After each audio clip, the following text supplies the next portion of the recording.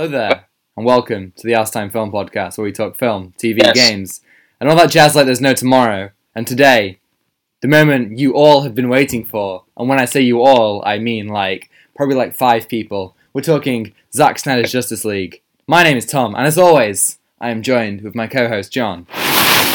What's up? Wow. This is a very this will be a very, very long podcast episode. We expect it to be long. We're not doing news. We're not doing weekly viewing. We're not doing emails. We might do some emails. We need to check if we have emails actually. But we're not doing any of that stuff that we normally do. We're just getting straight to it. We're going to talk about. Before we say this, thank you for watching or listening in our episodes in the last few weeks. It's been so much fun talking about these films that Zack Snyder created and directed, and it's just been really fun. Yeah, and, man, we've had like quite an uptick in views and stuff. So thank you everyone for kind of showing your support and we made this podcast off the back of the Snyder Cut announcement and the first trailer. Obviously, our very first episode was on DC Fandom back in August last year, and this is episode 30 of our podcast. So it's very much the season finale. Yeah, it doesn't feel like the season finale, but it's just like we've been with this moment for like months, and we just are. Right. So I want to talk about the very first time we got the announcement, because I feel like this is a very special thing that we experienced, because this is thing that really something happened. It's like one of a lifetime experience that you. It's so unbelievable, isn't it? The Man of Steel, watch through. The announcement at the end of that was really, kind of earth shattering for so many different reasons. And it just felt like a dream. Honestly, it's just so. It still is pretty crazy. I want to give a shout out to Hawk of Krypton on Instagram, I've known him for quite a while, and he has posted so much, content and kept us all up to date with all the Snyder Cut stuff. And if it wasn't for him, we wouldn't have even known about it. All this, there's so many people, who have raised awareness for this cut and helped make it a thing. But I wanted to give a shout out to Hawk of Krypton, who really kind of pushes on this journey. Yeah, and he just made us realize about how that Warner Brothers didn't want him Zack Snyder to release the film, and this was the start of something so brand new and just so exciting, because it's a director that we all love, and it's just that some people love him. Not all of, but and it's just shout out to him. I mean, he's just been there from the start, and he's just so supportive of the cut, and we've been and there was a lot of times that everyone was saying about the Snyder Cut's not going to be released. I remember everyone saying that, because it was so frustrating, because it was there because Zack Snyder was talking about it, and other actors as well, and it's so satisfying to hear those words. We released the Snyder Cut. It seemed an implausibility for so long, so to get it really is rewarding. And I have to say, watching this film is something that, critiquing this film is something that's very difficult. There are so many different ways to look at it. You look at it as a product of campaigning. You look at it compared to Justice League. You look at it as a trilogy. You look at it as a film. There are so many different avenues to look at this film, and therefore I have to say up top, no matter what we say about the film, no matter we did it. The film has been released. It's the original vision. It is here, and I want to say straight away, it is infinitely better than Justice League in almost every way. And it just destroys like the first like Justice League because it's just so much better. Like it's vastly superior to everything that it does, like with character development, with the stuff that the film has, and it just goes into the characters that we never really explored much. And let me tell you, this film was an experience. An experience to watch, like, to yourself or watching with friends, because this is a film that we just supported for years, and it's just, like, so special, and it is a special experience to have. And I spent, when I got home, I spent all night, like watching 4 hours all night, and it was such an experience. And normally, I don't sit through credits. I just turn it off because I'm not into it. But then I just sat through the credits because it was just satisfying. It was just so satisfying. I completely agree. I watched the whole trilogy because I hate myself, apparently. So about however long that was, 9.5 hours, I think, of content. I watched it downstairs on the projector with my girlfriend, and I have to say it really was an experience that rivals being at the cinema, you know, which I really appreciated. But I do have to say, I mean, like, let's just get straight into talking about it, and I want to say, I was a little bit underwhelmed. Really? Yeah, I'm not gonna lie, you know, I mean, especially after watching the other two films, it didn't quite meet the mark. Now, I've seen it twice. I watched it again this morning, and I have to say that after watching it a second time, you know, I have consolidated my thoughts, and, you know, I'm not quite as dissatisfied as I was when I first watched it. But no, yeah, I can't lie, I was a little underwhelmed by it. For reasons, you know, that I'll get into. I'm really happy with so many things, but other things just kind of bring it down, especially when, for me, the other two films in the trilogy are so airtight and you know, so, like, near to perfection. So yeah, like, so what did you think? Just like general thoughts. Well, so I thought, okay, so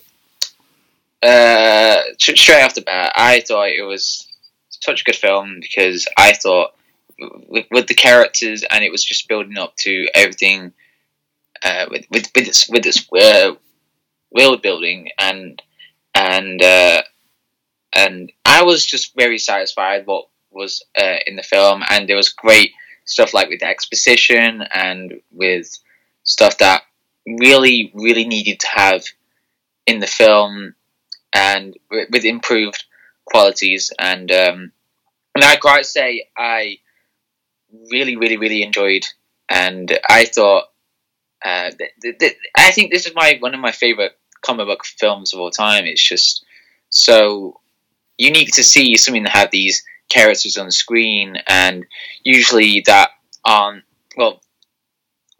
like not seen as much, but you see those characters mixed together, and it just shows like you know, like the a unique level of like I don't know, but it's just, you know what I mean, like, yeah, I think, you know, this is Justice League done right. You know, Justice League on so many levels was Justice League done wrong. You know, with so little time for any of the characters to properly, you know, develop and shine. And you can see in Justice League, you know, I've always been the kind of person who've said, like, you know, Justice League is a mess of a film, but there are some really good scenes in there.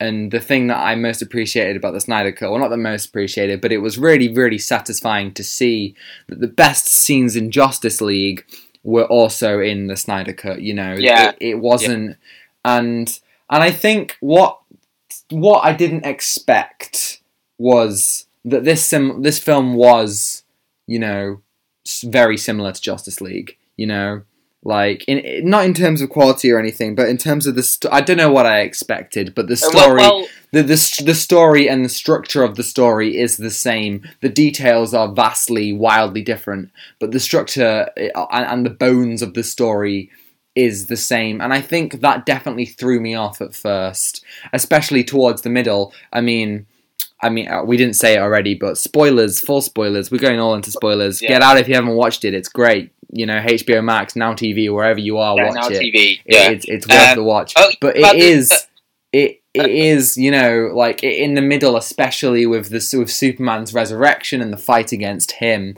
It was very much kind of like, you know, this is Justice League. This is which is what we saw in the original cut, but you know, with so much kind of more weight around it. And I think, you know, part of the reason why I was initially underwhelmed was because I was expecting something a lot more, you know, I was expecting something bigger, you know, I don't know what exactly I was expecting, but, you know... But there were, like, really big moments in the film. I mean, there was some massive moments, like... we'll talk about those really, really, really good moments that made the film very different to the Justice League film. But these two films are not the same, because one of them is, like, showing the true vision of the film, and one is just completely abusing the film's like the vision of it, and the structure is very, very similar, but it's just how we saw it. Like I was quite feeling that as well. Like we could have seen something different, but then I realized that was shown in Justice League, and I feel like I kind of like feel sorry for that, because if we would have saw it's weird, because if we would have saw like the original Snyder Cut thing in cinemas, we wouldn't have the same feeling about, like, you know what I mean? Like, yeah, you know, unfortunately we are cursed with Justice League. You know, we've seen that film, and therefore, you know, the Snyder Cut could never truly surprise us. I mean, it could have, but unfortunately, and I will say, I regret watching all the trailers and the teasers. You know, I like the idea that I could have been surprised by things such as Darkseid, by Martian Manhunter, by the one Green Lantern cameo, by the Flash traveling through time, by Darkseid, by Granny Goodness, by Desaad. The idea that I would have been excited and surprised by all of that, you know, that would have been great. But I think, not that it's bad that the film didn't necessarily surprise me, but as a film that I kind of expected to be so vastly different, I didn't, you know, I think on first viewing, I was a bit kind of like, oh, okay, you know, some of these things that I expected obviously were there, but they weren't there, you know, how I expected it to be. And I think with a film that I've waited for since 2016, you know, with a film with characters who I've cared about since I was a little kid, you know, and a film that, you know, that we've been waiting for since May last year, expectations were never going to be met, really. I think, especially having watched the film again, I've watched it a second time, and now I see I'm beginning to like the film more, because I know what I'm getting into. You know, the expectations aren't there to be like, oh, okay, so this didn't happen. It's like, okay, well, I know exactly what's going on now. So everything can be taken in slowly, and I really think that if people out there like me were a little bit dissatisfied, a second viewing is immensely important to really figure out, you know, what you feel about the film, especially a film that's so bloody long. Like, I love a long film, but like, I think one of the things about this film, for me, one of my big issues was the pacing. The pacing didn't do the length any favours. There would be huge stretches of times without, especially in the first half, long stretches of time without certain characters. You know, it didn't really bounce between them. It would have like a big section with the Amazons, and then a big section with this and that, and then you would forget about certain characters. And I think that did kill the pacing somewhat.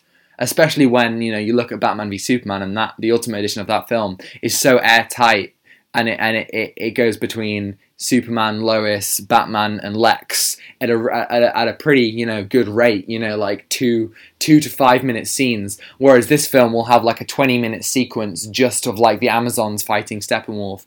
So 20 minutes might be a little bit extreme, but like it feels like 20 minutes, and then like we kind of bounce in between these things at a slower rate.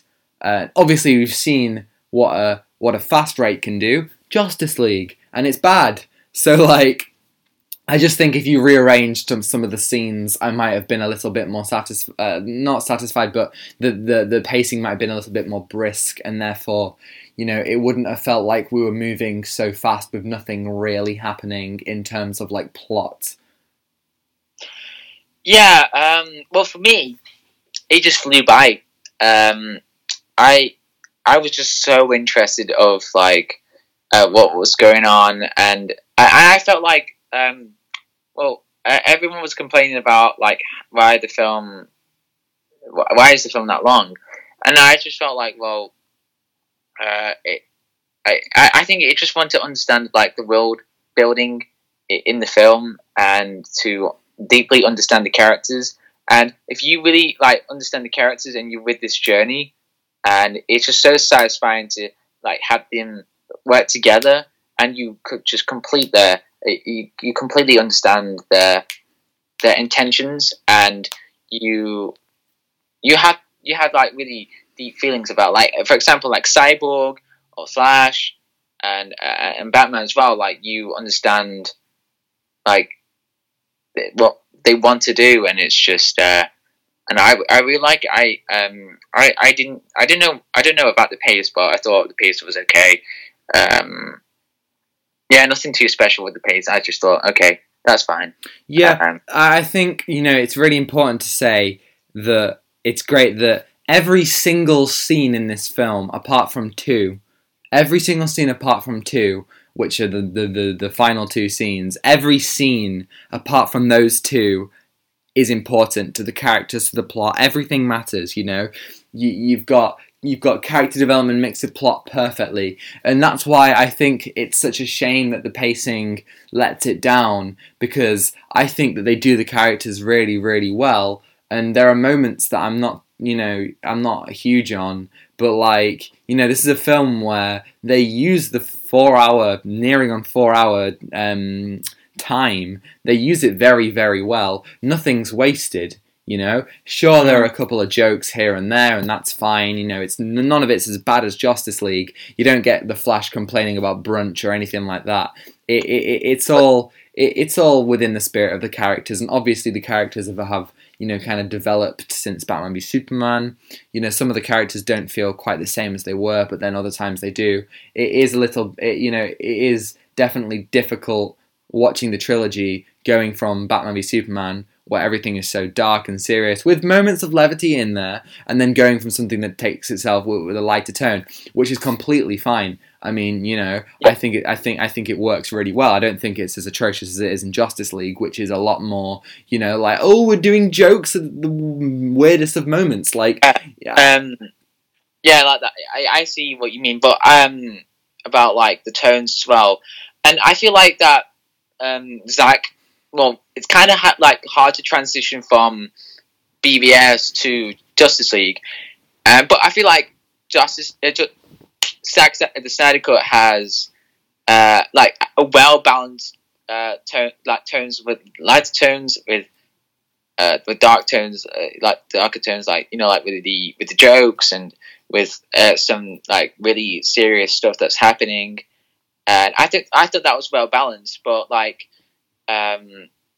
With the pacing and everything, it could be a little bit arranged, but I feel like that I thought that the tones were like very, very well listened. I feel like that Zack wanted to have like a film that was more lighter. I think that's definitely the idea behind it. But what I think is very good is like, so I think it's undeniable that the Flash is the comic relief of the film, quote unquote. He is the main kind of source of comedy. But the good thing about his character is that they know when to stop. Justice League, they never know when to stop. Every scene, Flash will be like, "Ooh, Pet Sematary." Whereas in Zack Snyder's Justice League, the Flash knows when to say, "Guys, this guy is gonna kill us," or "Oh my god, I need to turn back time and I'm scared." Like, I one of the scenes that I absolutely love is where the Flash is shot and he's literally crying and he's like, no, I can do this, give me a moment, like, Jesus, like, I've been shot, like, come on, heal, and he's really getting, like, really upset about it, and I really felt that, like, like, he might be, like, a bit of a goofball, but, like, they really knew when to bring that in, and I think probably the best scene of the film, and this is, like, there are loads of amazing scenes in there, but one of the best scenes is the Flash travelling through time, and it's absolutely wonderful. Yeah. How he says, "Dad, your son was the best of the best, even for a brief moment. I can make my own future. I can make my own past. Barry, you've got to break the rule. You've got to go in time to save everyone." And I really appreciate how the film knows when to bring the emotions. I think that's perfectly presented in people like Cyborg, and I think Superman has some great emotional moments. Yeah. I think they balance the tones really well, unlike just Justice League, where it's like 90% comedy, 10% feigned emotion.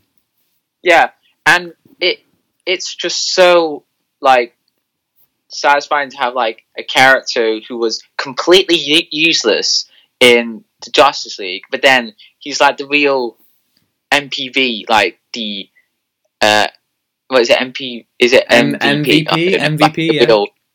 The real, like, he's, like, a proper hero. Like, he just traveled back in time to, like, whether he's going to die or not, but it's just like he's going to travel back in time, and it's just like he's one of the most important characters in DC Comics, and it's just so satisfying to see that. And alongside with the score as well, I just love the score. We'll talk about the score later. Right. I mean, there are elements of the score that I didn't like, but I loved the scene where Flash goes back in time. Absolutely brilliant. Well, I think let's use that as a jumping off point and talk about the characters. Let's start with the Flash. We've already kind of talked about him. So tell me, what do you think of the Flash, just like in general? Well, okay, so going back to Justice League. Oh no. He was very, very a poorly written character in that one. He was just making jokes all the way. And brunch. What is brunch? Oh, what was the Russian line? Dostoevsky. Oh my god! And like, he was just being useless in that. But then, if you see that in Snyder Cut, he's just like a very well thought character, and he really cares about his father. Whereas in the Justice League, he didn't really. He's just like there, like, "Oh, how you doing, son?" But then it's like. Hey, son, how you doing? Oh, doing great, Dad. Oh, you know that crime you didn't commit? Wow, well, I was in Watchmen. Oh, Watchmen. Oh, yes, Watchmen. I was a doctor. Oh, really? Yeah. Oh. So, but, like, in Snyder Cut, you have really, like, have emotional moments with Ezra Miller's character as the Flash, and there's like moments that you like understand, like, about like he's part of this team and he feels like he's not alone, and he has it's just like Grant Gustin's Flash. Yes. Like, there's emotional moments, but I prefer this Flash because it's just like he's quirky, he's a bit more relatable, and it's just like he has like jokes, but not a lot of jokes, but like he's well balanced character that I really liked. Like, he wasn't the comedian of the film, but you didn't get the comedian. So I really like this character, and what do you think? I think so. I agree with you that he isn't. I feel like from his first two scenes, being the scene where he saves Iris, and then the scene where he meets Bruce. I guess there is a scene with his dad, but you know, he is a bit of a goofball, and I think they carry that well throughout. But there are also some really, really good moments of self-doubt, and you know, moments where he wants to help other people. Like you see that he wants friends, and he cares about people.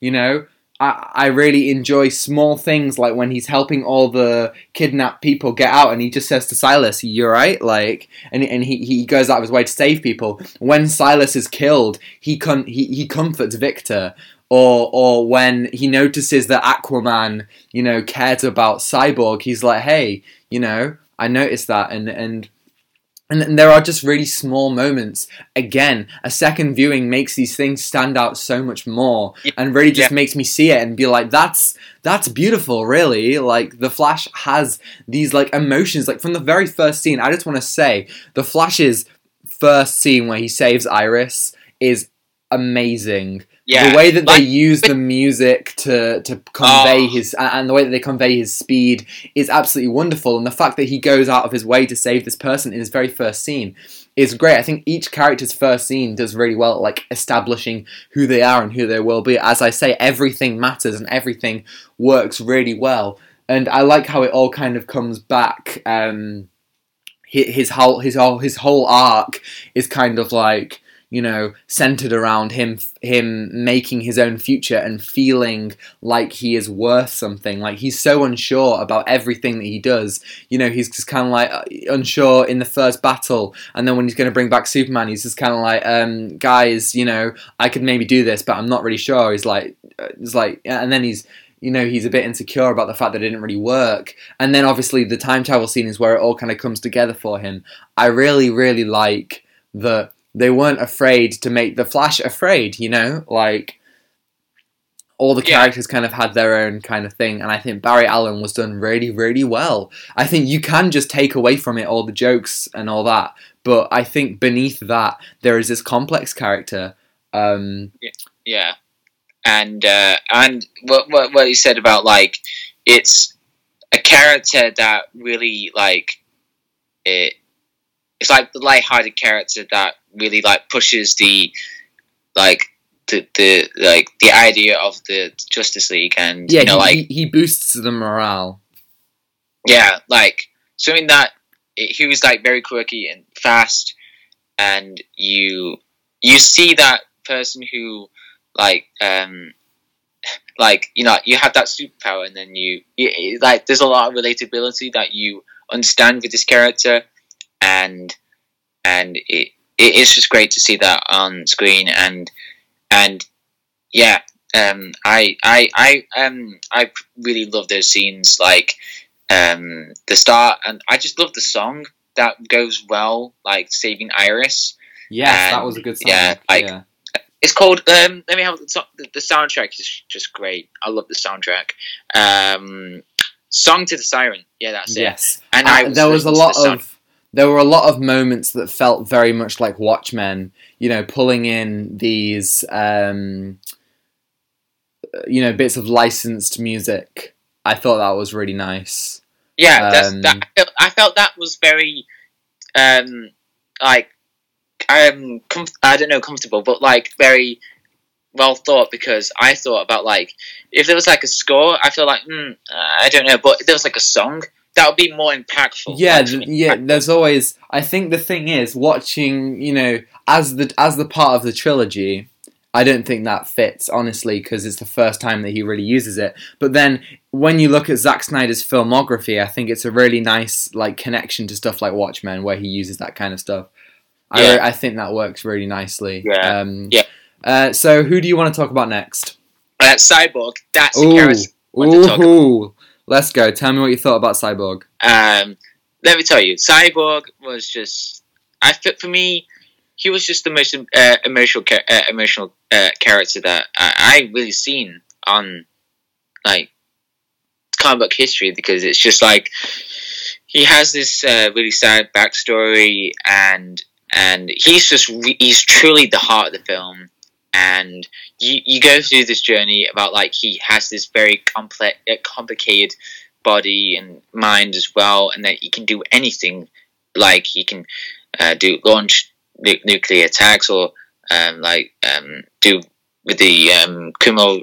I don't know what else there was, but like, and the way that I love the scene where he was like helping this woman and giving her money, and I thought that was just I actually nearly teared up because I thought, that's nice, that's a nice character. So yeah, I thought you hear in the flashback with his mum, she talks about how he has heart, and I really enjoyed his kind of realization.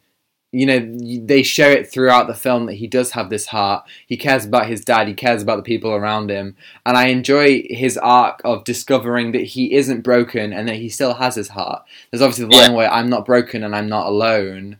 It works really, really well. I agree with you. Cyborg has like probably the most emotional kind of part of the film. And yeah, the scene where he discovers his powers, and you know, like with his dad's kind of like voiceover, you know, it really, you know, it makes this whole kind of story about Frankenstein's monster really a lot more kind of impactful. Yeah, and especially like he has this rough relationship with his father, and there's like an arc for him, like a redemption arc for the father. Like he wanted to have time for him, and it's quite emotional. Like that chapter. Oh, I wanted to talk about the structure. I like the structure with the chapters. I'll talk about later. That is quite cool. Like a father twice over.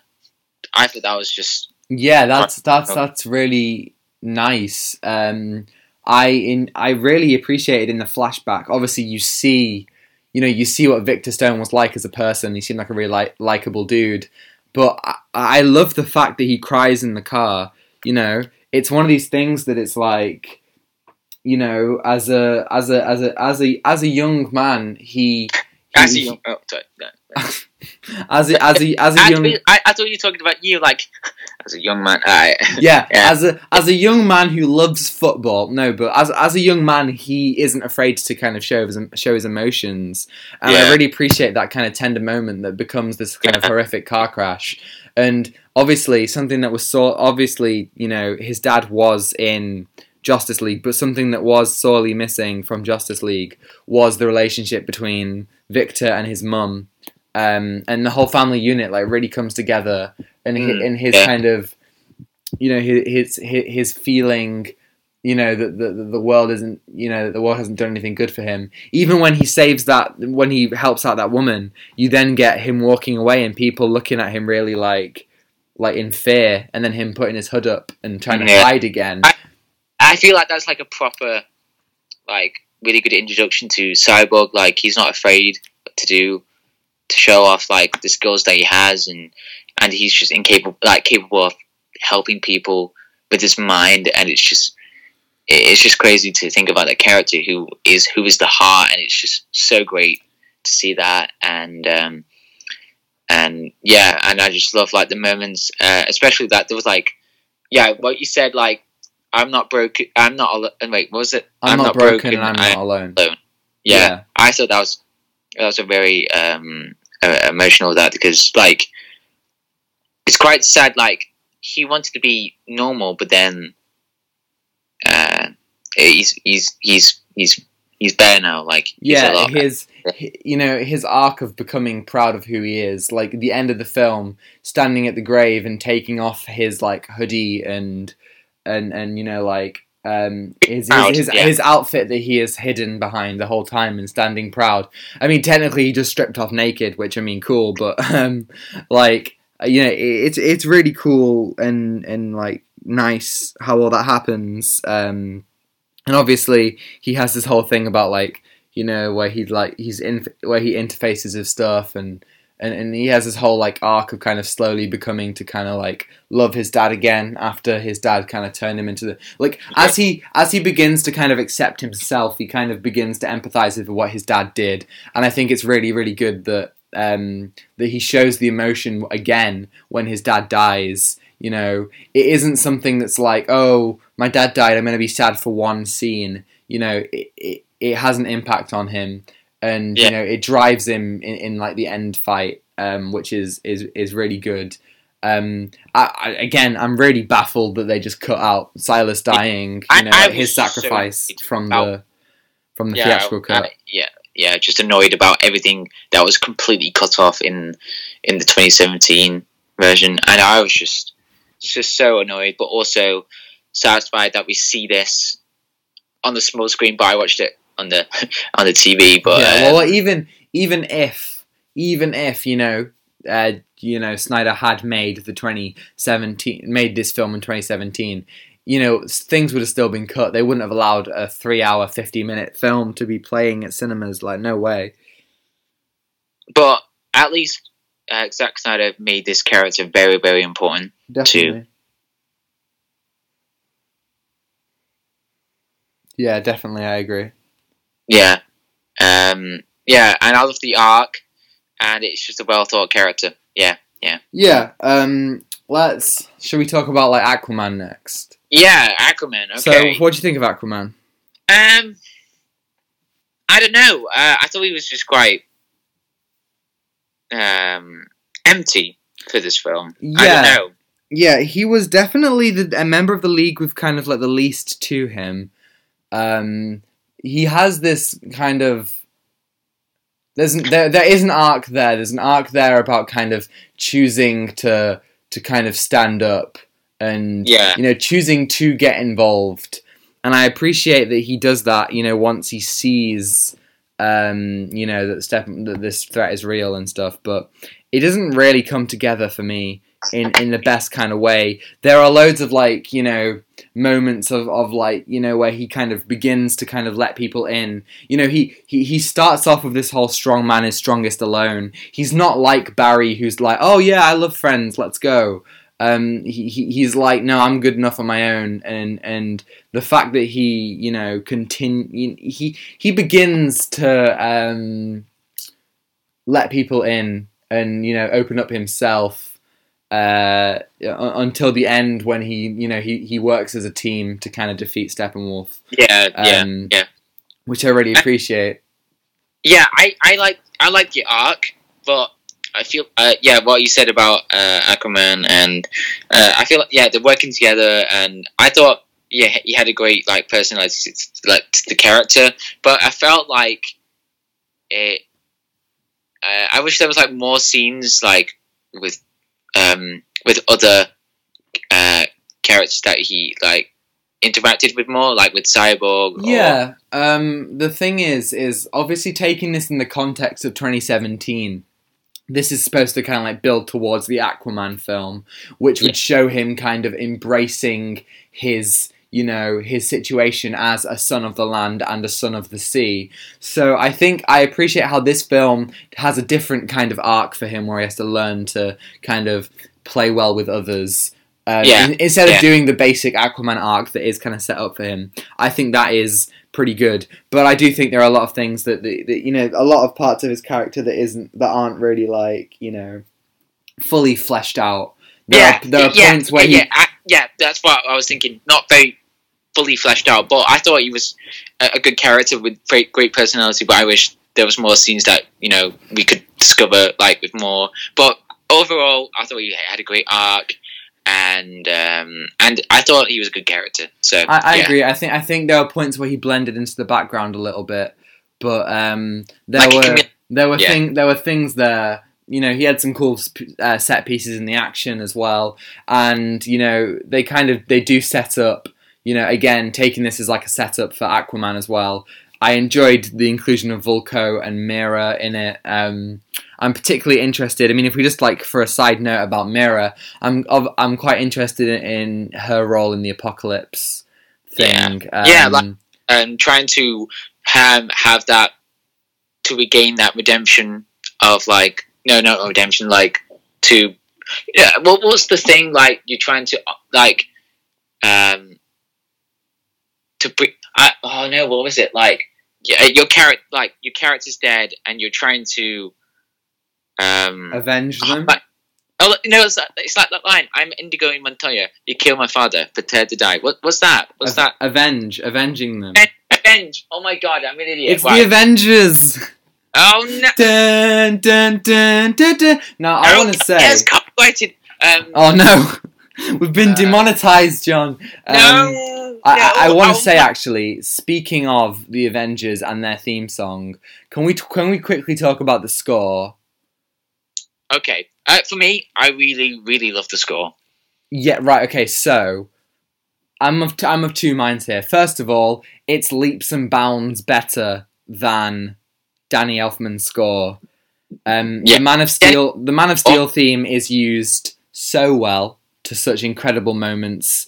That's really, really done well. The Batman theme is also used a couple times. That's quite cool. As I said before, the theme where the Flash goes back through time is great.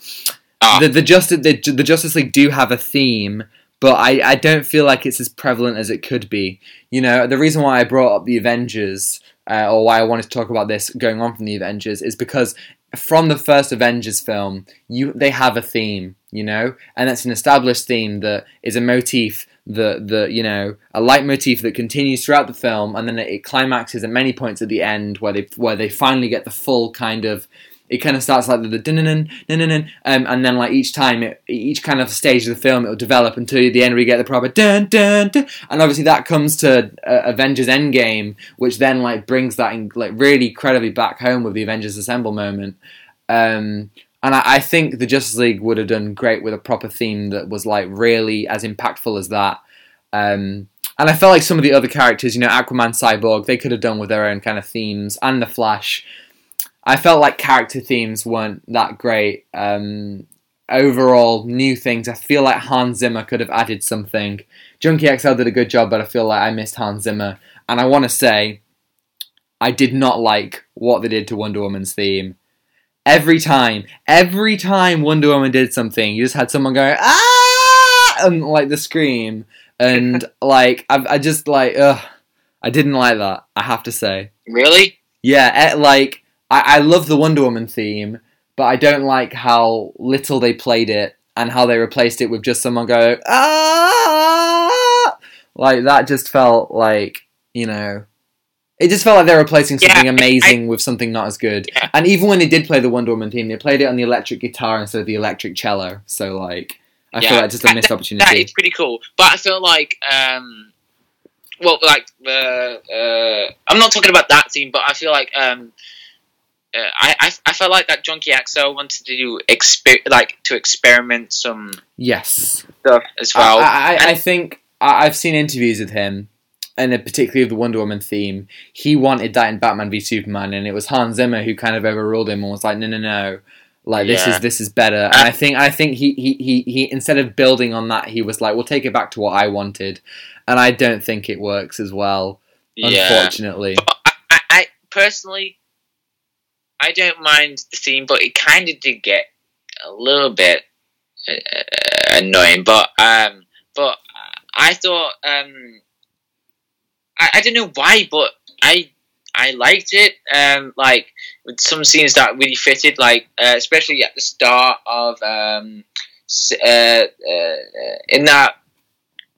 London, trying to save those people. Yeah, right. Okay, I think let's talk about Wonder Woman from that. Yeah, about Wonder Woman. So continue. Go on. So, like, with everything, with the like she's saving people, alongside with that song. I wish that song was only used for that scene personally, because I thought that would be like really fitting. And then later on, they could have used like Wonder Woman's theme later on in the film, like to you know what you said about like motif, like gradually building up like for each character. Yeah. That could be really interesting to see, like those character teams, like have them like slowly building up like for the final fight. And so Wonder Woman. Overall, I thought she was a great character in this one. She doesn't really. There isn't an arc in the same way that there is for everyone else. She kind of mentions how she still hasn't really let go of the past, and how she, is still trying to figure out how to kind of be with like interactive people again. I didn't necessarily feel like she had an arc, but I don't really think she needed one. Like I don't know how that would have fit. I think it's just a kind of a part of her story. Yeah, I feel like I think what Zack Snyder intended to do, I think maybe he wanted to like have someone else have an arc and like to discover more of the characters, because I think we see those in the Wonder Woman films, like in the first one, but I haven't seen the second one. But like, I do think there shouldn't be like an arc, but like with like we explore more of the character, and I really like those character interactions, like with Alfred, with Bruce, with Flash, and it's great to see those, like to see Wonder Woman interacting those characters, and I thought that was a fun thing, that a really good thing about the film. I agree. I think Wonder Woman and Batman, especially, don't really have like these huge arcs, but they work quite well as kind of like the people trying to bring the team together and act as vessels of people to the other characters can kind of connect with. This I don't know why, but this is making me think about, like, we see these arcs in BBS. We saw Superman's, Wonder Woman, and Batman. But then in this one, we saw Cyborgs. Well, we saw Superman's, but we saw Cyborgs, Flash, and Aquaman. But I feel like those are more centered because they're the new members. Like the other ones definitely take a back seat. Yeah, I feel like Zack wanted to have those characters really important, and like I felt like if those characters like Batman, Superman, and Wonder Woman have really important stuff, that would be really bad for the characters to be left out. But like what Zack Snyder did, like to have those really important characters and to be really like have an important factor, like pushing the narrative or like to make them really unique. Yeah, you know what I mean, like have them together and see those character arcs. With Superman, he did have a character arc, but with Wonder Woman, yeah. So I don't think there wouldn't be a character arc. I don't think there wasn't really, but like, but she was a great character. Like she was very strong, and you see with the action with her, and it's great to see those character interactions. I really liked. Yeah, she wasn't too important to the story, but there was really interesting moments of her, like in one bit that I'll talk about Darkseid later. But like, yeah, I don't know what I'm talking about, but Wonder Woman, yeah, not important, but I thought she was a great character. Should we talk about Batman? Well, I have a couple more points about Wonder Woman. Oh, okay, cool. I want to say that I wasn't a huge fan of how the other characters, so Superman, Wonder Woman, and Batman, took a back seat. Because obviously, like, I still want to know a lot about their stories. But I think if you take this as a stepping stone to Justice League 2, as it was intended, I can excuse it a little bit more. One of the things that I really liked was her first scene. However, this is a scene that was pretty much mostly in Justice League. But I don't like the terrorists that she encounters. I think they're so oddly placed. Like, she talks to this guy, she lassos him, and he tells her what's going on. And I feel like he should just be telling her the stuff, but he does it with this weird theatrical nature where he's like, oh, in 10 minutes, 3 city blocks. It's like, instead of just being like, oh, we're going to blow up some like things to take the world back to the Dark Ages, I feel like there's some weird dialogue with them, and they felt so odd and mustache twirly that just kind of felt like it was a bit odd. But I really appreciated her in that scene. I liked how in the original cut she throws the briefcase up. This bomb that's supposed to blow up loads of city blocks, she throws it like 2 meters above a building and it's fine. But in this film, she threw it up a lot further. It went like above skyscrapers, so I really appreciated that. And something that I just really liked, Wonder Woman is this embodiment of hope.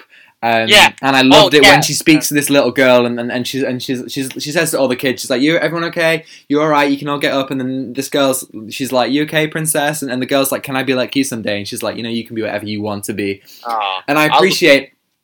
It's not Batman v Superman anymore. These heroes are coming out of the darkness and into the light. Batman isn't isn't a raging murderer. He is now and Wonder Woman isn't like someone scared of being a hero. She now embraces it and she inspires people, and I really, really like that.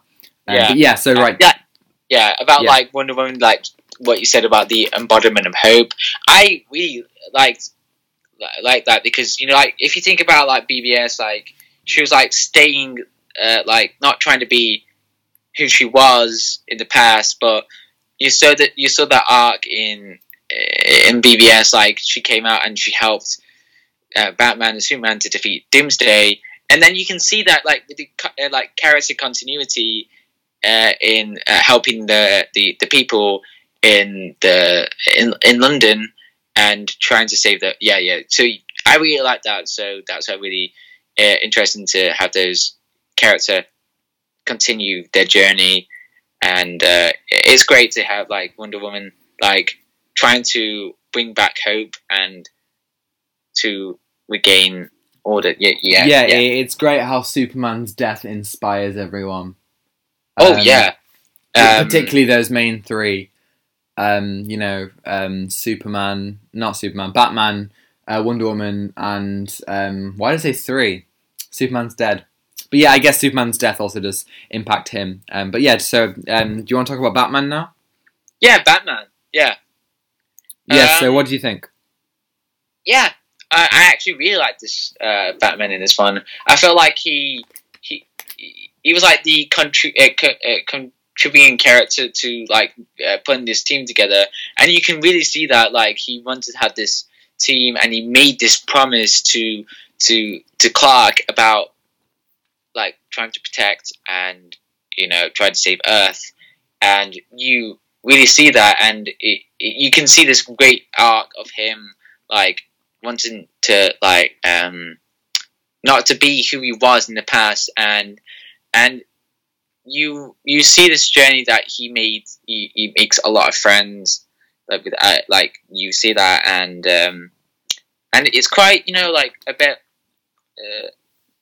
what I mean, like he's making friends and he's just like a bit a bit weird because like what we've heard about like in the past of like Batman, how did he lose his moral code, or how he became this ruthless killer in Gotham, and you see this great character arc. I think pretty much like from early scenes you get what Batman's arc in this film is, or where he's coming from. As we said, Batman and Wonder Woman don't really have arcs, but they're coming from this particular place. At the end, in Batman v Superman, you hear people say like, "Oh, there's a new kind of mean in him." Like he's angry. But in the beginning of this film, he recognizes immediately. He's like, "I've spent so much time trying to divide us, and it's time I brought us together." And I think he does that really, really well. I think Batman stepping up into this role of leadership along with Wonder Woman is great to see. He does things to help people and take he takes the teams to new levels. And there are just little moments like how he like during the fight with Superman. Superman takes out some army trucks, and Batman helps one of the army guys up, and he's like, "Hey, you're alright. Come on, like you should get clear of the dangerous area." Like Batman is, obviously he still has the ability to strike fear into the hearts of criminals and stuff, but he's become more of that kind of like hero that he kind of forgot how to be in the other film, which is really cool. There are some there are some like really like good moments. Like I particularly liked how Superman reacts to him initially and like tries to kill him, and then Lois kind of snaps him out of it. Like she kind of acts as like the point between them, which is like a nice parallel to Batman v Superman. I saw someone tweet that on Twitter, and I really like that. And I like that connection, and at the same time, you know, I really like that Batman has this whole kind of thing with Alfred, and Alfred's still kind of trying to tell him, you know, what you're doing, you know, you've fulfilled your promise, you know, is this not enough? And I like how Batman is, you know, he's not just trying to do this for him. He's doing this for himself and for the world as much as he's doing it for Clark. You know, Alfred argues that his guilt is overcoming his reason, but I feel like it becomes more than his guilt. I think it becomes, you know, I think Bruce kind of after Batman v Superman, he has realized what it means to be a hero again. Yeah, and I really like that. And I really liked more of Alfred in this one. Like Alfred's great. Yeah, Alfred's great. But let's talk about. Let me get my final thoughts on Batman. Yeah, I thought Batman was great to this, and a very important character to develop this team. And he's a great character in this one. Yeah, I agree. Before we go about Superman, should we quickly talk about Lois and Martha? Yeah. So Lois has a few scenes in parts 1 to 3 before they bring back Superman. You know, it kind of shows her kind of mourning and not truly being able to move on to life without Superman. And I think if I was to, and I really, really like this, but if I was to say that the one thing that I think could have been done better was in the scene where she decides, you know, it's time to kind of move on properly, is the same scene that Superman comes back. And I feel like Lois should have a little bit of time to move on and resume life, go back to the Daily Planet and stuff before Superman returns. Not the film, but when Superman comes back to life, there should be a little bit more time of Lois kind of acclimatizing to life, you know, and moving on before that. But other than that, I really like Lois's role, you know, and how she, you know, how she, you know, can't, you know, live life the same anymore. But then how, you know, when Superman comes back, she is the key, you know, that they mention Lois is the key and that his love for her is, you know, the most powerful thing, which, you know, I really enjoy. Yeah. You just said everything that I was about to say, and I wish there was more scenes of like Martha and Lois. I felt like there was like really good character development, right? And I'm just reminding myself of like, you know, in that scene in Justice League, like of how they were talking about, yeah, you know what I mean. There being the thirstiest woman they'd ever met or something. Oh my god! Comedy. Yeah. It's a shame that they don't have any scenes together. Obviously, they have one scene together, but it's actually, as we find out later, Martian Manhunter. And I want to talk about Martian Manhunter. I think that scene with Martha, it would have been better if that was Martha and not Martian Manhunter. I do feel like Martian Manhunter still doesn't really do much, you know? Like, yes, now we know that General Swanwick is Martian Manhunter. You know, he has those two scenes, and in the final scene, he does say, I'm going to start fighting for my stake in this world, which I really like. You know, we're setting up Justice League 2, whatever, whether or not that happens, we're setting up Justice League 2 and 3, I guess. But I did feel like he was kind of, in this instance, watching it, like, you know, without a guarantee there's going to be a second one. He just felt like he was a bit kind of thrown in there. Yeah, but I feel like that could be really good, like leading up to Justice League 2.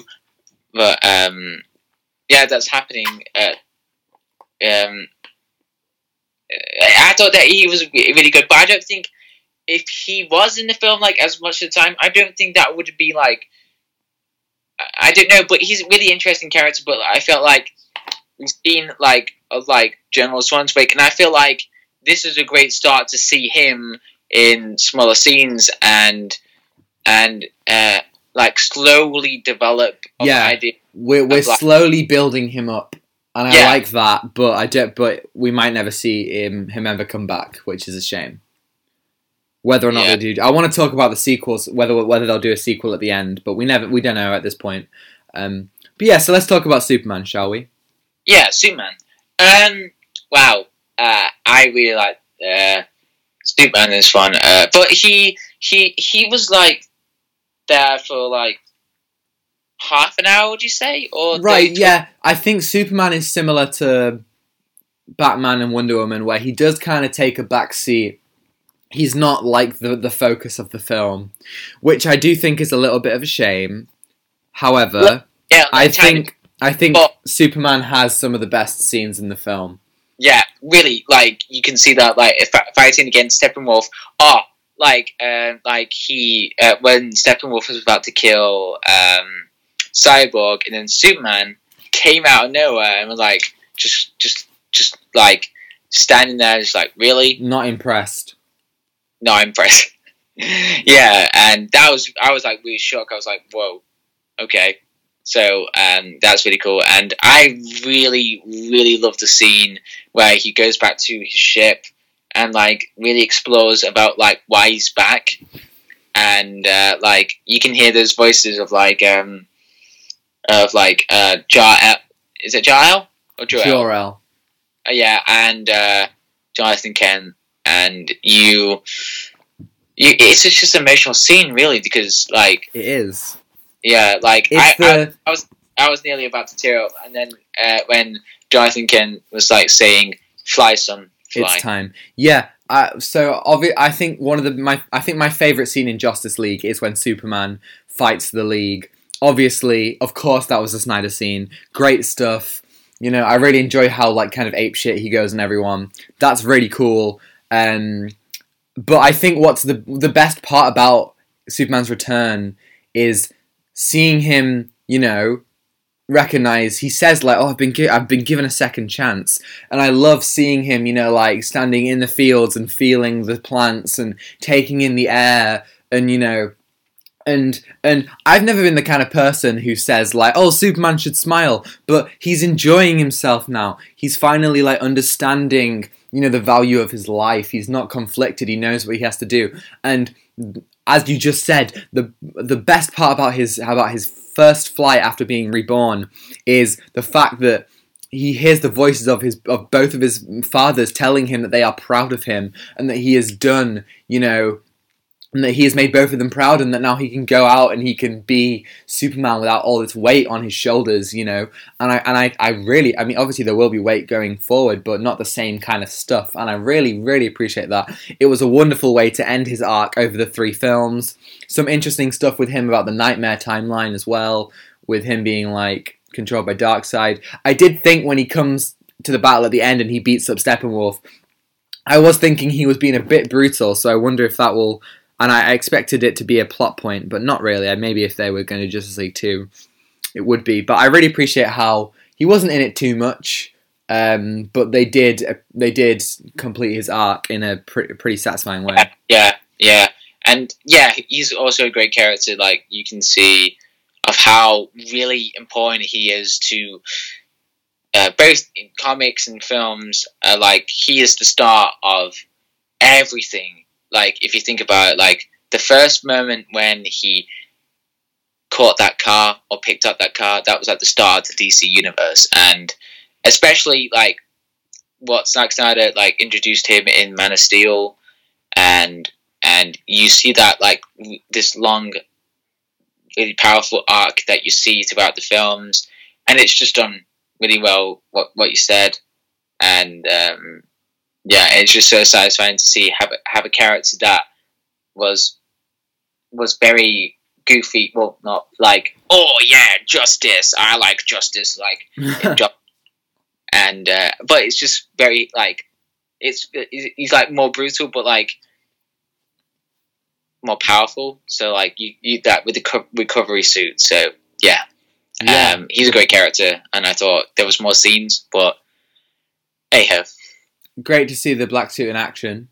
Although, in the scene, we've spoken about the scene where he arrives at Alfred's before. They changed his landing, In the scene they release, he just kind of drops down, but in the scene in the film, he kind of like lands in like a classic superhero pose. A little nitpick, I prefer the first one. Just gotta say it. Shall we talk about the one, the only Steppenwolf? Yes. Yes, please do. Okay, so obviously Steppenwolf is the worst in Justice League. He is like horrendously bad. What did you think of it? Mother! What did you think of him in this film? Let me tell you, he's terrifying in this film. Like, you really understand, like, the intentions that he has, and, like, he trying to redeem his worth against, with Darkseid, and you, like, understand more of, like, the background, and he's a pretty powerful character, and he's, like, very,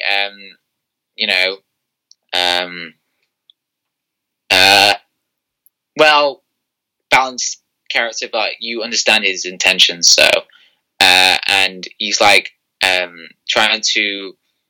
No, I'm repeating myself. And like, what else? Like, okay. So the graphics, like the CGI, is just amazing on him. Yes, like, I think overall. There were quite a few shots where the CGI didn't look too good, in my opinion. I do think that's a product of them restoring the original kind of like look of the film in 2020 and 2021, which is understandable, you know. But I'm so glad that there's one scene where Steppenwolf looks a little bit weird, but other than that, I'm so glad they got Steppenwolf so right. All the reflections on his armors, the way that the spikes move. I think they did it so well. I think he looks great. I think he sounds great. I really, really like how, you know, that he's still pretty generic at the end of the day, but the film uses that to its advantage, and they say, well, you know, he's just, in this case, he's the reason why he's so merciless and so kind of, you know, just trying to get the job done is because he wants to impress Darkseid. He wants to, you know, he wants to be seen as, you know, an equal and as worthy of Darkseid's like attention and of worthy of being seen as somebody, you know, important. And which is why I think his death is just like really fitting for him, that he dies as nothing. Darkseid literally steps on his head, you know, like, so I think I really enjoyed that. I think he's probably my least favorite villain of the trilogy. He's nowhere near as bad as Justice League Steppenwolf, but I wouldn't call him as good as Zod or Luthor. But I really, really enjoyed him. He was a force to be reckoned with physically, and he looked so much better than the original version. Yeah. And I liked his connection with Darkseid and stuff. I always said, I remember when 2017, and I remember saying to my friends, Steppenwolf sucks. But, you know, if there was a scene where he spoke to Darkseid and was like, oh, I want to come home, that would be great. And that's exactly what Snyder Cut did. In the first scene where he speaks to Desaad, I literally turned to my girlfriend and I was like, that is exactly what he needed. And I think they did it really, really well. Yeah, I thought Steppenwolf was such an improvement. Yeah, and I think he's a memorable villain, to be honest. Yeah. Like, with everything that he did in the film, he's just quite, you know, very... a force to be reckoned with, and so I would say he's a great character to the story, and he's just a very, very terrifying villain, but also I really enjoyed this character that they really discovered with, and, you know, like, to understand the background of, like, Darkseid, you know, it's great. Yeah, great. I think there's one more thing that I think we should talk about before we kind of wrap up, and I think that's the future. So we'll start. I think there's more stuff to talk about. I feel like there's more. I don't know why, but I feel like there's. All right. Yeah. No. Sure. What do you want to talk about? Well. Okay. So. I really want to talk about the future, but. So I want to talk about the structure. Right. Yeah. So the chapters, I really like the chapters. Me too. Like titles and everything. I thought that was really well thought about, like, introducing like a new chapter into the story. And I'm glad it was an episode. Well, do you think it would have worked as an episodic thing? I don't think so, because everyone would be like, we need more. Like, they just gonna be like, yeah. I agree that people would feel underwhelmed, but I also think that it would work. as an episode. Like each part has its own kind of, action set piece. Part 1 has the Amazons versus Steppenwolf. Part 2 is the history lesson. Part 3 has the first encounter with Steppenwolf. Part 4 has the fight with Superman. Loosely, I might not get these right, but they each have their own action scene. I think they would work as their own little parts, but I think they do come together quite well. Yeah, and I really like the titles as well. It's just really fitting. What else? I want to talk about the ending just a little bit. I'll talk about the ending. We'll talk about that ending when we talk about the future. We'll talk about all the nightmare stuff then. But I just want to say, in the epilogue's about half an hour long, and I feel like for some characters the epilogue is done really, really well. So for Superman, where Bruce buys the bank and stuff, and Superman flies up into the sky. For Cyborg, where he listens to his dad's message. For the Flash, where he gets a job. I think that's really well done. But the other characters, I feel like the film really struggled ending their arcs.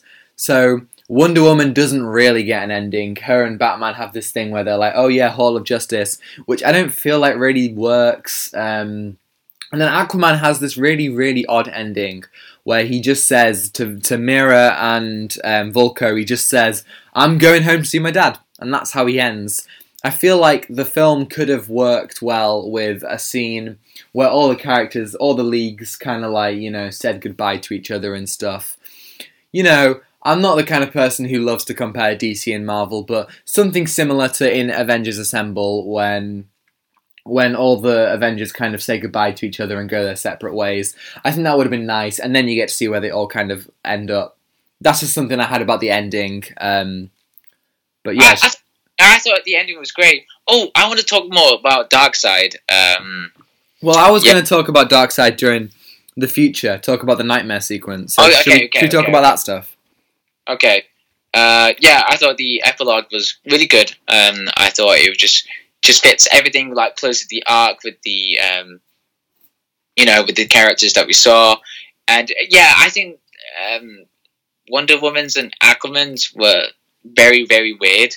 Mm-hmm. It didn't feel like a proper ending. Yeah, but it's just an epilogue. But anyway, and how dare they have the Bat Tank in it for one shot? One shot.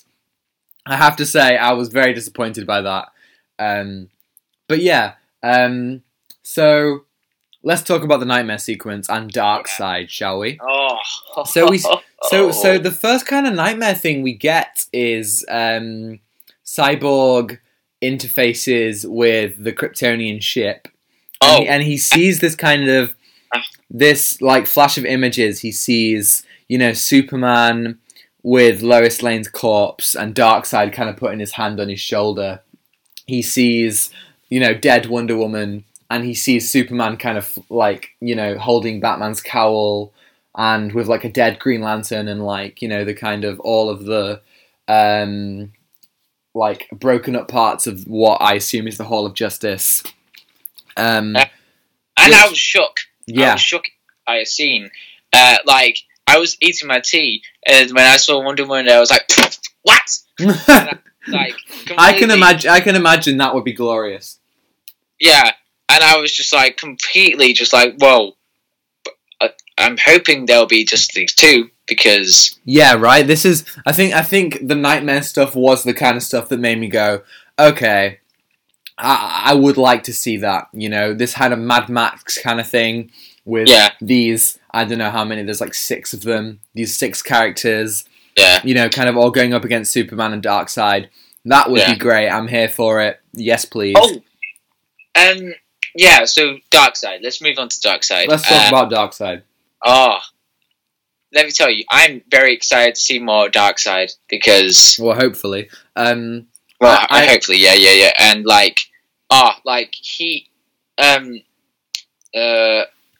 he has this, terrifying presence. Yeah. All existence will be mine. Yes, Darkseid is pretty creepy. I like the history lesson. I thought that was really cool. Yeah. Seeing, Oh, yeah. he's Yeah. already like we don't really know anything about him ideologically, but we know that he's a physical presence already. He's taller than Steppenwolf. He takes down a Green Lantern. He does pretty well defending himself in that whole history lesson, and I think it establishes this age of heroes as a golden time, and Darkseid even then is a force to be reckoned with, which really makes his appearance at the end. I mean, I really wish we hadn't seen it in the trailer. It would have been so cool for that portal to open and to see Darkseid, come out. That would have been incredible. Yeah, I was jumping out of my seat when I saw Darkseid. I was like, whoa, ah! And I was just like, yo, Darkseid's here. And then they were just having this massive eye staring contest. And yeah. let me tell you, that was one of the best scenes I saw in the film. And I was like, yo, this is great. This is so good to see, like Darkseid, having this interaction, and he's pissed. Darkseid's just in the same. It's a good way to make him seem immediately threatening by the fact that Steppenwolf has been a real pain in the back for the Justice League, and then the first thing that Darkseid does is squish his head with his foot. I think it's perfect. Steppenwolf is visibly, scared about him, throughout the film. So showing him as this figure who the League and the audience should be scared of was a very good idea, I think. And I'm really excited to see. Yeah. Well, I mean, I guess I'm not. I'd like to see.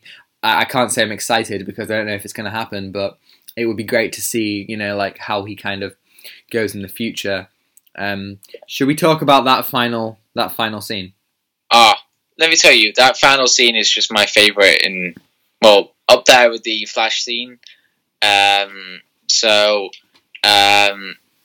That was a very intense scene, very, very intense scene. Yeah. Right.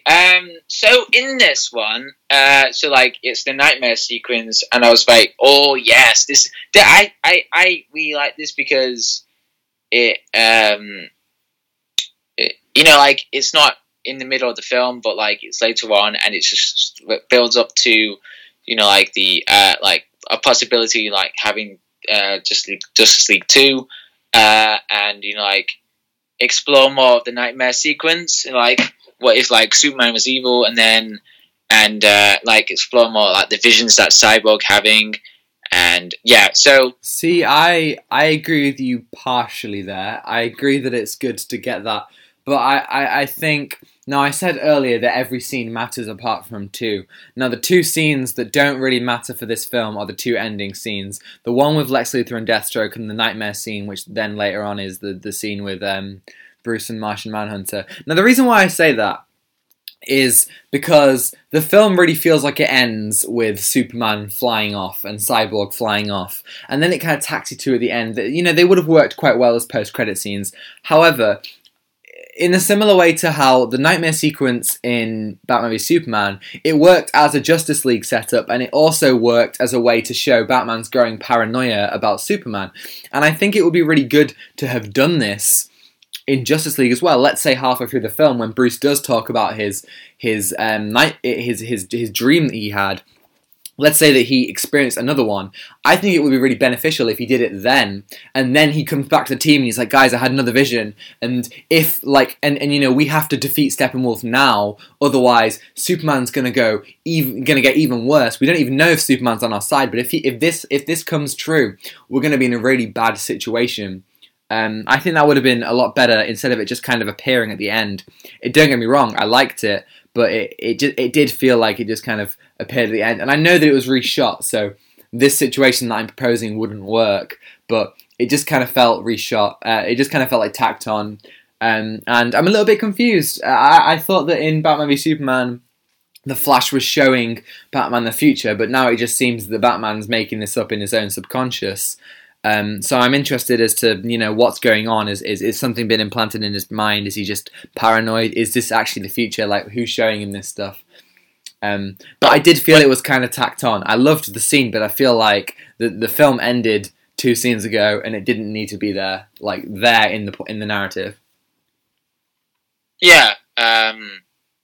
So we like saw the future, and like we actually got to see Deathstroke interacting with Batman like the first time on screen, and that's pretty cool. Well, obviously people who've watched the pod will know you, John, are a huge Deathstroke fan. I am. Obviously Deathstroke, we were hoping for more than just 2 scenes, but Deathstroke got 2 scenes and maybe 4 lines. What did you think about Deathstroke in the film? I thought it was actually good, like to have suitable, like not to have it in the film because there's another villain and it doesn't really work, like helping with with the fighting against Steppenwolf, but like him interacting with Batman for the first, like Ben Affleck's Batman, that is just like really cool to see because like Ben Affleck's my favorite Batman on screen, and having my favorite villain villain on screen to work with, like 2 unstoppable forces. To work, and like having Deathstroke. What do I think about Deathstroke? I thought Deathstroke was pretty handled, but I wish there was more scenes like in that scene. They were talking more of the So like I wish. What? Obviously, you were talking about like in other episodes of the pod, you were hoping there would be some kind of action between Deathstroke and Batman. But I think even though there wasn't any, it was quite cool to see how, to see in this glimpse of the future how relationships had changed. You see that there's so many people who like Mira is clearly grieving over having lost Arthur, and Joker and Batman have this like different relationship, and Deathstroke and Batman seem to like have some sort of respect for each other. I like that. Yeah. So like I didn't mind there was like a massive fight scene because I thought that wouldn't really improve much of like it wouldn't have. I don't think there'd be a place for it. But like them interacting just made that scene just a whole lot better for me because like they're just great. I do have to say about the scene before with Lex Luthor. I really like hearing Lex Luthor's theme again, and obviously it was a nice little kind of back in the day it would have been a setup for the Ben Affleck Batman film, but it kind of came out of nowhere, and maybe it would have worked as a post credit scene, mid credit scene, but I didn't really feel like it needed to be there. And Lex Luthor's escape from prison, like Jesus, it's the same as the one in Justice League where it's just some other random bald guy. Like I feel like that's pretty lazy. Like Lex Luthor's like Batman v Superman shows Lex Luthor as this insane, cunning, like all the stuff that he does for. He might claim it's easy, but all the stuff that he does in Batman v Superman, like he does so much stuff to kind of get these 2 heroes pitted against each other. And I don't know, I guess I hoped for something better in terms of his escape. Wait, was there like a chance that he could have done that scene a lot better? But I don't think he had. I think that there was a possibility. Yeah, I don't know if he could have reshot that or something. Yeah, I don't think. I won't blame him for that because like with Joss Whedon, he was like. Mainly ruined that film, and I think he just made that shot, like with Deathstroke and Lex Luthor. I think he made that shot to make the Legion of Doom. That's what he said. Did Lex Luthor said Legion of Doom or something? No, that was in Justice League. Yeah, Justice League. Yeah, and I feel like that was like the only shot for him to have those 2 characters interact, and I kind of feel like, oh right, okay, so. I won't blame him for that, but like I wish there was something to interest like with Lex Luthor. Yeah. But I think Lex Luthor will be like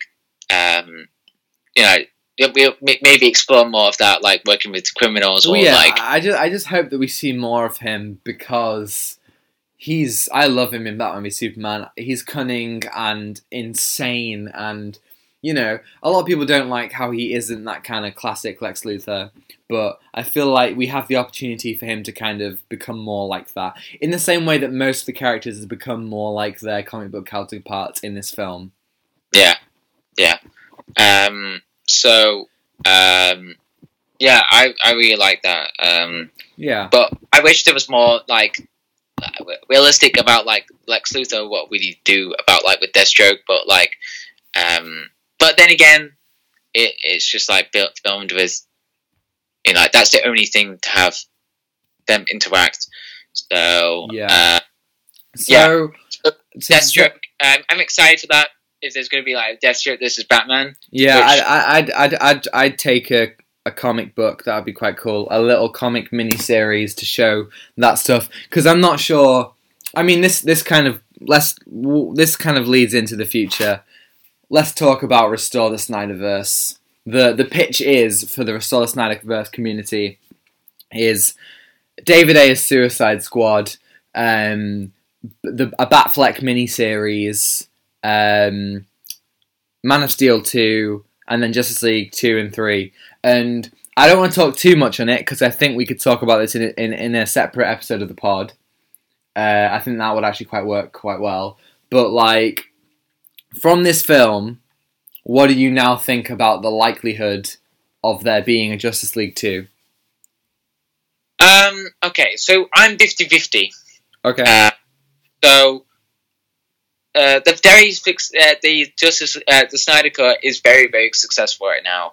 Yes, it seems to be. Got a lot of praise. Yes. Which I'm really happy for that. So, definitely. And I'm really, really hoping there will be some, I don't know, Warner Brothers or a company that will let him, make Justice League 2 in his own way and have it, in a very, in his own, a very calm way to do it, like without studio interference. You know what I mean? Yes, so. I'm not sure whether, because I'm sure that if they did make Justice League 2, Snyder would have the more creative control than he did in the original film. But I feel like Warner Brothers still would not be willing to do certain things that he would want to do. So I feel like, I don't know, I just kind of feel like whether or not it happens, we might have to be prepared for the fact that we won't get to see the proper original kind of idea for Justice League 2 and 3. Yeah, but because, I mean, if they do 2, they're going to do 3. I feel like they will commit to it if they do a second one. Yeah, I'm really hoping for Justice League 2, because this time we'll probably see it in a very, like what you said, it's very underwhelming, and I feel like that Zack only had those scenes to reshoot, or those scenes, and, this was like in lockdown. He did this in lockdown. He did. As evident by Flash's weird CGI face at the end. But I think the one thing that is, the reason why I don't think Justice League 2 will happen, I would love for it to happen, honestly, but Warner Brothers are still wanting to go ahead with their kind of DCEU. You see this most prevalently in Flashpoint, right? Where they're going to bring in Ben Affleck's Batman and Michael Keaton's Batman. I don't know whether, if they did Justice League 2, they would want it to be all the same people, Ray Fisher's is having a bit of a dicey time with Warner Brothers at the moment. Ben Affleck may or may not want to come back. They might be they might be wanting to do this new Superman instead of Henry Cavill's Superman. I feel like if they did it, it would be a different Justice League film. It wouldn't be Snyder. It would be a different story. Maybe it would set up Darkseid. Maybe it wouldn't. But I feel like that they're trying to go in a different direction. And I feel like the fans aren't going to make it easy for them. I feel like the Restore the Snyderverse movement is only going to get bigger. But I feel like, it would be a long shot for them to kind of do it in the way that people expect. I feel like, the Justice League 2 may very well be on the cards, but it's, the way that they're going, I feel like they might not want to do it in that way. Who knows? Maybe they'll even want to do it with Robert Pattinson's Batman and some other people, but I don't know. Yeah, but hopefully, they will do it. So there will be. Did we talk about that one intense conversation between Batman and Joker? Yeah, go for it. Talk about it. Oof! Right. So this is such a very intense scene, and it's a great more scenes or more potential of seeing Jared Leto's Joker, and it's very it's a lot better. Jared Leto's Joker is much better in this cut. Definitely. He's very, very, very messed up, and the one line that you said, you send Boy Wonder to do a man's job. I'm like, yeah, that's cool. I think that really makes me want to watch that Batfleck show, which I think, if they're doing the multiverse, if they're doing 3 Batmen at once with Keaton, Affleck, and Pattinson, bring on that Batfleck show. That would be so good. Or even a little, like a film or a comic book. That would be so much fun. I would love to see that story and the whole Deathstroke thing kind of come together. That would be very, very cool. Yeah. Yeah.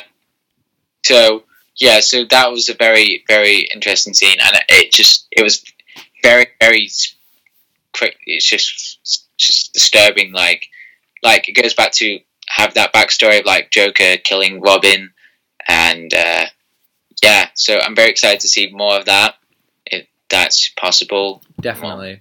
So, do you have any final thoughts? Well, okay, so I really, really enjoyed this film. This film was just an experience, and I loved it from the start to finish. And as I said earlier, I sat through the credits, which I've never done before. Usually I just look at my phone or just, But then I remember you turned off Return of the King early. Oh. Yeah. Because I don't why, or somehow I don't know, this happened. I somehow stepped on the controller, and then it just skipped the entire scene. No way! Wow. I don't know how that happened. Wow! But then I don't know what happened. So that was it. And then when I played Lego Lord of the Rings, that was similar to that. They bowed down, and that was the ending scene for that. They just bowed. Wow. No one bows for no one. But then, last year or year before, 2019, Lord of the Rings Return of the King, I was like, oh, it's on. So it was on TV. It was the last ending bit. And then I was like, oh, this is great. And then after that, I was like, oh, I don't remember this bit. And then it was like, oh, wait a minute. this entire bit. So I was just really annoyed. I was just annoyed. And it's a whole different film.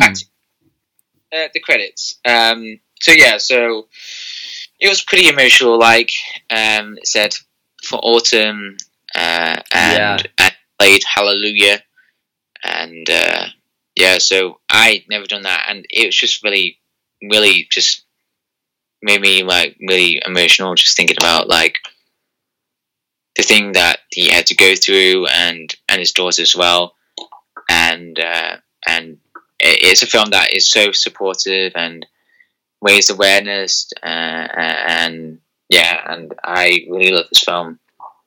Great. Yeah. What about you? So, I am very satisfied. After watching it a second time, I'm really satisfied.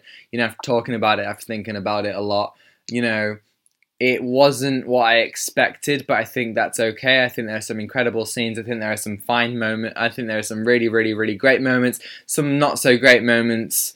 I'm not a huge fan of the pacing overall. Some of the CGI wasn't great, and I don't like how the ending came together in the edit and just some of the character moments. But other than that, I think it's really solid. It's so much better than Justice League, and that's what we wanted. It's Snyder's original vision. It's cathartic for him and so many other people involved, and I would love to see a second film.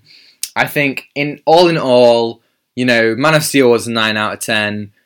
Batman v Superman was a 9 out of 10, and I will gonna give Zack Snyder's Justice League a 7 out of 10. Now that seems like quite low, especially since all the other Snyder films that I've watched I gave 8 out of 10s, and so I would call this my least favourite Zack Snyder film. However, I do think that it was exactly what I wanted it to be, what I needed it to be, and I think as time goes on, I'm only going to like it more, and as more people talk to me about it, I'm only going to like it more. And there are scenes in it that are some of my favourite Zack Snyder scenes, some of my favourite comic book scenes. Like, I feel like the Flash's time scene and when Superman flies again for the first time are two of like the best scenes. Like, they're up there in my top 10 comic book movie moments right now. Like, they were just incredible. And there are so many, factors to the film that I feel like I could never give it a true judgment, So yeah, I loved it. 7 out of 10. Bring on a sequel, please. Yeah, I'm very surprised you gave it a 7 out of 10. Yeah, I mean, like, I had such high hopes for it, and I think that kind of brought me down a little bit. Maybe if I hadn't have watched all the trailers, I might have had a different reaction. And I started it at like 10 at night, I was tired by the time it finished. Maybe that changed things, but second time viewing I would have given it maybe a 5 last night, but second time viewing definitely improved it. So anyone who didn't like it, or was a bit dissatisfied, I know quite a few people, my friends who I've spoken to, who weren't that satisfied, and they're giving it a second go as well. So definitely give it a second go if you didn't like it, because, consolidating your opinions, especially for a film this long, is important. So yeah, so what would you give it out of 10? 9. Cool. Yeah, I just loved it because it's just so satisfying, and I just smiled like afterwards, just like an idiot. Like, wow, Definitely. It's like after you just been through some really good. It's a fun time, and I just sat through it like never done before because it's a 4-hour film, and I mean there was problems in the film, and but it's just a film that is its support. The way that people want to see the director's vision, and it's great. And hopefully, this is a chance to Zack Snyder to like get huge companies to get attention to him to make more movies. Yeah, for Justice League 2. Definitely, I'm really excited as to what he does next, and I really hope that. People don't do what they did to Ben Affleck. I hope that people let him do his next, his next project and don't just always ask him about Justice League. If he wants to move on, let him move on. I'm really excited for Army of the Dead. I'm just excited to see him go forward. Army of the Dead will be very exciting to watch because it's in his prime because like Dawn of the Dead. Yeah, definitely. Yeah, so I'm excited to watch that. That's coming out May. Yes, me too. And as a trilogy, superhero trilogies on the big screen, it's very difficult to get a superhero trilogy right. Probably the best comic book trilogy is the Dark Knight trilogy. Yeah, that is absolutely incredible. But I think the Zack Snyder trilogy joins the likes of the Dark Knight trilogy as a really solid trilogy. It's up there. Yeah, there's no real bad one. There's no X-Men Origins. There's no Thor 2, Iron Man 2. I think it's a really solid trilogy, and I'm really happy about that. Strong trilogy, and it's great to watch. Definitely. And it's been really great watching all the Zack Snyder films. Yeah, and it's just been experience, just so much fun to talk about each different film and why they're so good, and I believed that BVS was the most enjoyable to watch, and as well Dawn of the Dead. I've loved every minute of it. So yeah, next week we're going to be talking about The Falcon and the Winter Soldier. The first 2 episodes. Obviously, we skipped episode 1 this week. Spoiler alert, but I really, really liked the first episode. But yeah, we'll talk about that next week. And that's the end of the Zack Snyder extravaganza. Thanks everyone for tuning in. It's a shame to end it. But last week we had a comment about like, can you review Sucker Punch and Guardians, and we thought, okay, we might do that later. We do intend to do that in the future. Whether we do it before Army of the Dead or something, we will cover it at some point, because I'd like to see him. I'm interested. Yeah, and I want to thank everyone for in this journey to support the Snyder Cut to be released, and to give to support for this really talented director. Definitely. So absolutely, 100%. And thanks everyone for the support on all these videos. In the Zack Snyder extravaganza, we've had quite a few films that have hit the 1,000 view mark, which is quite big for us as a channel starting out. So thanks so much, everyone. And if you enjoyed this video, and if you've made it this far, an hour and 40 minutes in, well done, first of all. But also, if you enjoyed it, please leave a like, consider subscribing. That would be great. And hit that bell if you want to see more. And email us as well. You can email us at oustimefilmpod@gmail.com. We will answer your questions and queries and all that stuff. Or you can DM us or just follow us on Twitter or Instagram at oustimefilmpodcast. I'm at Tom the Boardman on Twitter. I am Comedy John 42 on Twitter. And as always, stay safe. And anything else to say? Very excited to review more films in the upcoming week. And we are going again. What Tom said, we're going to review the first 2 episodes of Falcon and the Winter Soldier, and hopefully it will be like WandaVision. Hopefully we'll have a good time with it. So and I'm just happy to have this really fun weeks to have these weeks watching the Snyder films, and definitely. Thank you for listening. Thanks everyone. So thanks for watching, and take what you're given. Give something back. Goodbye. Goodbye.